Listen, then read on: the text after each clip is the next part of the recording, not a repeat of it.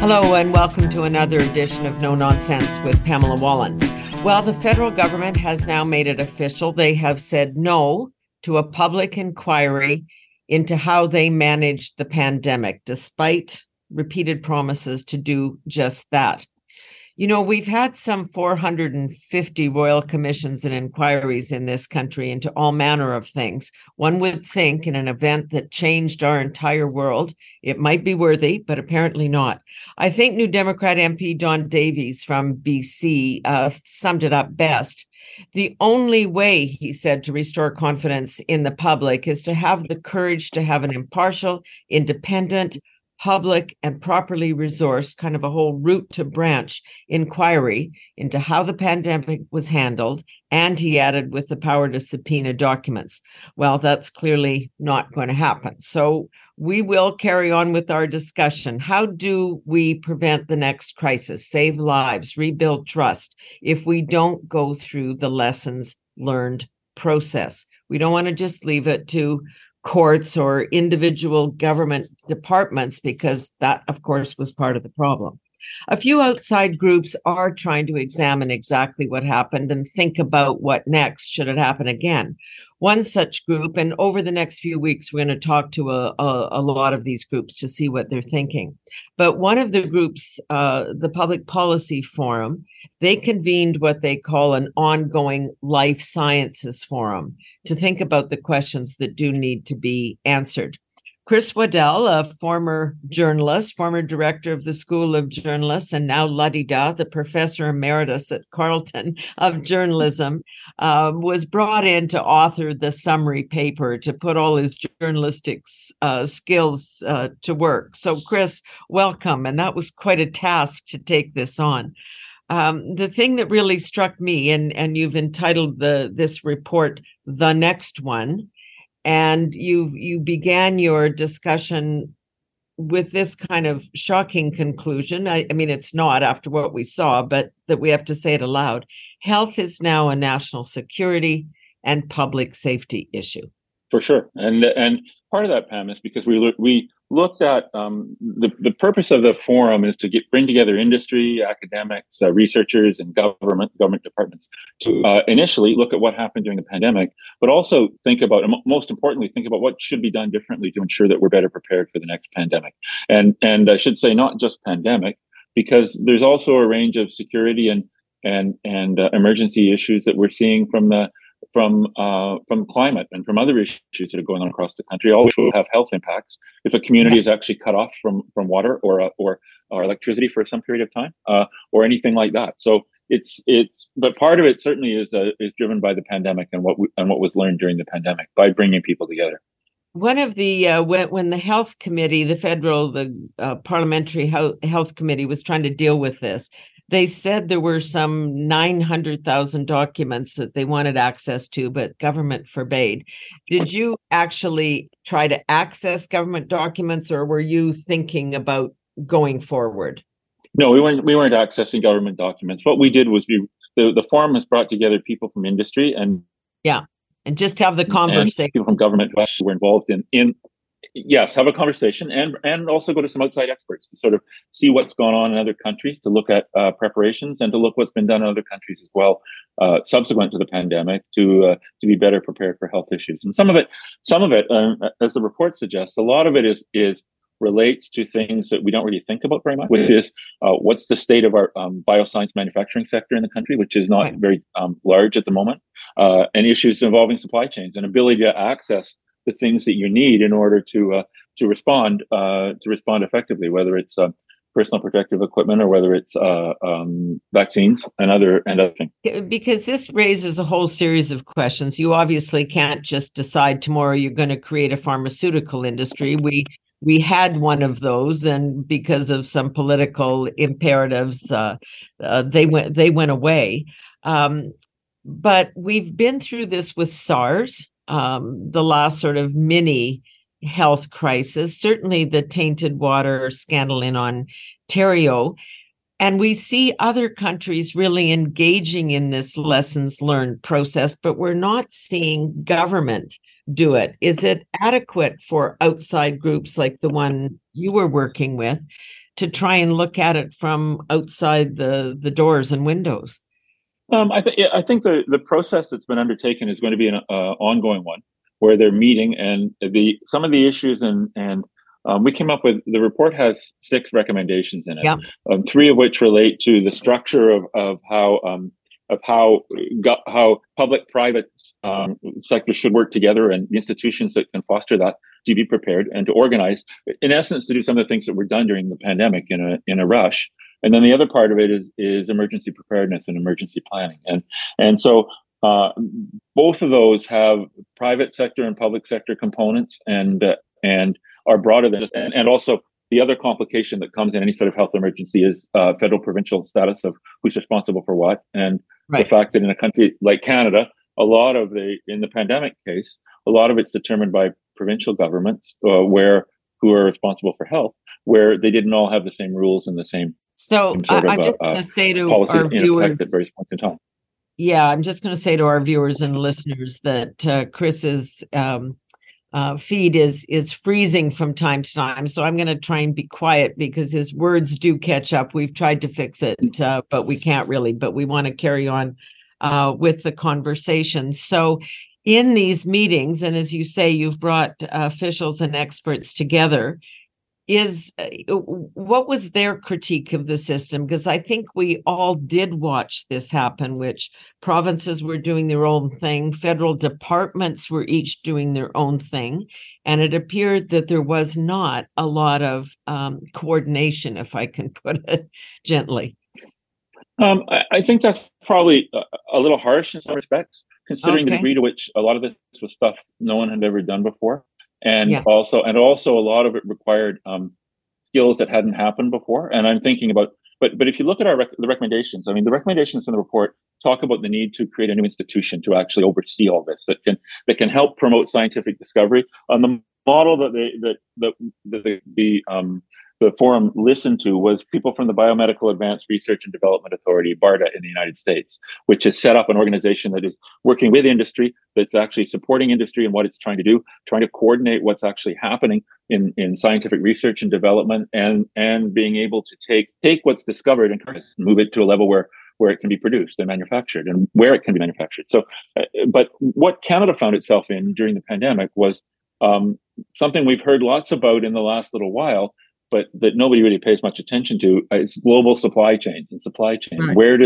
Where do things come from? And so what the report looks at is asking, can Canada think about areas where it might be able to have a degree of expertise that it could market to other countries, and thereby make itself indispensable on something that could put us in a better position in a global supply chain, where we could trade what we can do with what other people can do, or what we manufacture, or what we produce, what might that be? Put us in a better position. Could be lots of different things, and that's the next stage of the forum is going to be looking at that. It could be, how quickly can we conduct clinical trials? Can we conduct them more quickly than other countries, so that somebody has a product that they think might be able to, a vaccine or something like that? How quickly can we do clinical trials on it? Can we assemble the data? Can we share the data with the manufacturer, and then be able to talk about how effective it might be or not be? Israel did a fair amount of that. Yeah, I was going to say that's what Israel did during the pandemic. Yeah, and then they had early access. We have a very diversified population in Canada with people from all over the world. Maybe we can do some work in that area that be beneficial to other countries. There's part of the issue was to say the forum said we want to try to develop this, and the next question becomes going to everyone who's involved and saying, well, what is it we should be working on to actually create that, where we might have some advantage. So that's part of it. And then the other part that played a big role in the pandemic, where we actually did very well, was being a good customer. And that's being able to buy goods when you have the money, to be able to buy it quickly, to be able to move into a market and purchase it, and to build relationships with the manufacturers of the products that you might need in any sort of pandemic. And that's an area where might involve innovative procurement methods, new ideas and new approaches to how you go about it, and building relationships with the suppliers of some of these products that might be needed in a pandemic. Of course, it's difficult to know because you don't know what a pandemic or an emergency might require, might look like. So you have to work on some of that as well. I mean, presumably we've learned our lesson about China. We spent a lot of money buying bad vaccine, bad masks, bad everything. So I'm assuming we're not going to go through that process again. That lesson has been learned. That's up to the procurement people to figure out. But yeah, you try to there were the other part of the exercise in the forum was there were a bunch of people in government and people in the private sector and the heads of Canadian companies, Canadian subsidiaries of international drug companies or international biomedical companies who were in Canada at the time and all went through this together and worked very well together. Part of the forum's efforts is to try to capture what were the lessons learned from that while those people are still in those positions. Right. And before everyone goes off to do something else. And at the same time, also try to, there's a lot of things going on in Canada. There's a lot of things going on in the world. And it's easy to put this aside and say, well, it's not that important, even if we do a study and then no one actually acts on the study. Well, yeah. I have a friend who used to be in charge of real estate for a major national retailer in Canada. And one of her big challenges was always that every year they put in a line item in their budget for maintenance and repairs to all their buildings and all their facilities. And during the year, as the year would go on, there'd be financial issues, other things come along, and so all that money would get taken from that budget. So she didn't have the money she needed to actually keep their buildings in good shape. Well, this is kind of like that in that we need to. The forum, the report argues that we need to spend that money and keep our focus on keeping everything prepared and keeping everything ready. Yeah, that's the thing. I mean, we were just tossing out the leftover gear from post-SARS, but we didn't replace it. That's the kind of thing you're suggesting. You spend the money for today's issue without thinking about tomorrow. It's more fundamental than that, I think, in part, isn't it? In that we to some extent, didn't really know what we actually had in warehouses and in storage, because and that gets to our second point, which talk about the need to build data systems that across the country that are modern, that so that federal government, provincial governments, and private sector can all communicate and know what actually is happening on the level. And because data and it's the data that you can build and let you know what you've got, let you know what you need to have, let you know what it is, let you know when it's expired and it needs to be replaced, all those things.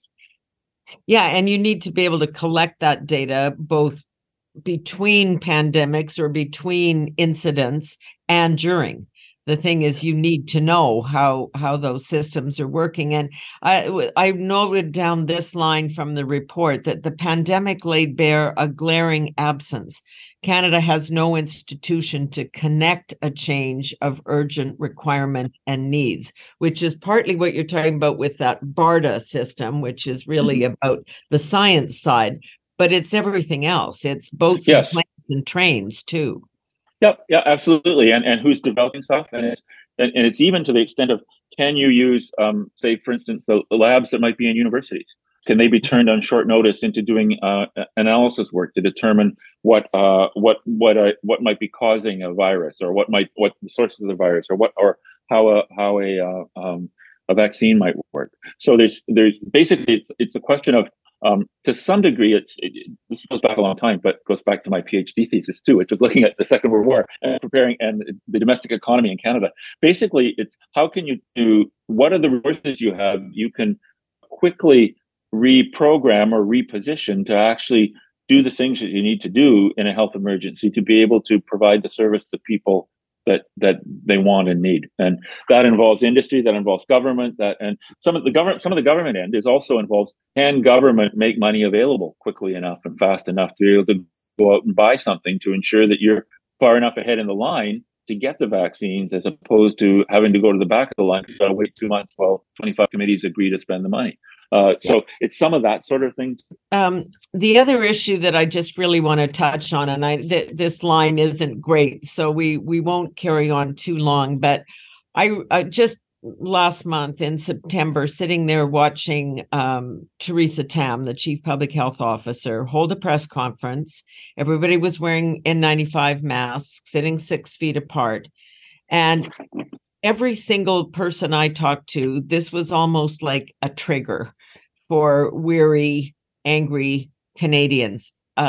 You know, we got so many different kinds of information. Don't wear a mask, not necessary. Wear a mask, wear this kind of mask, take it on.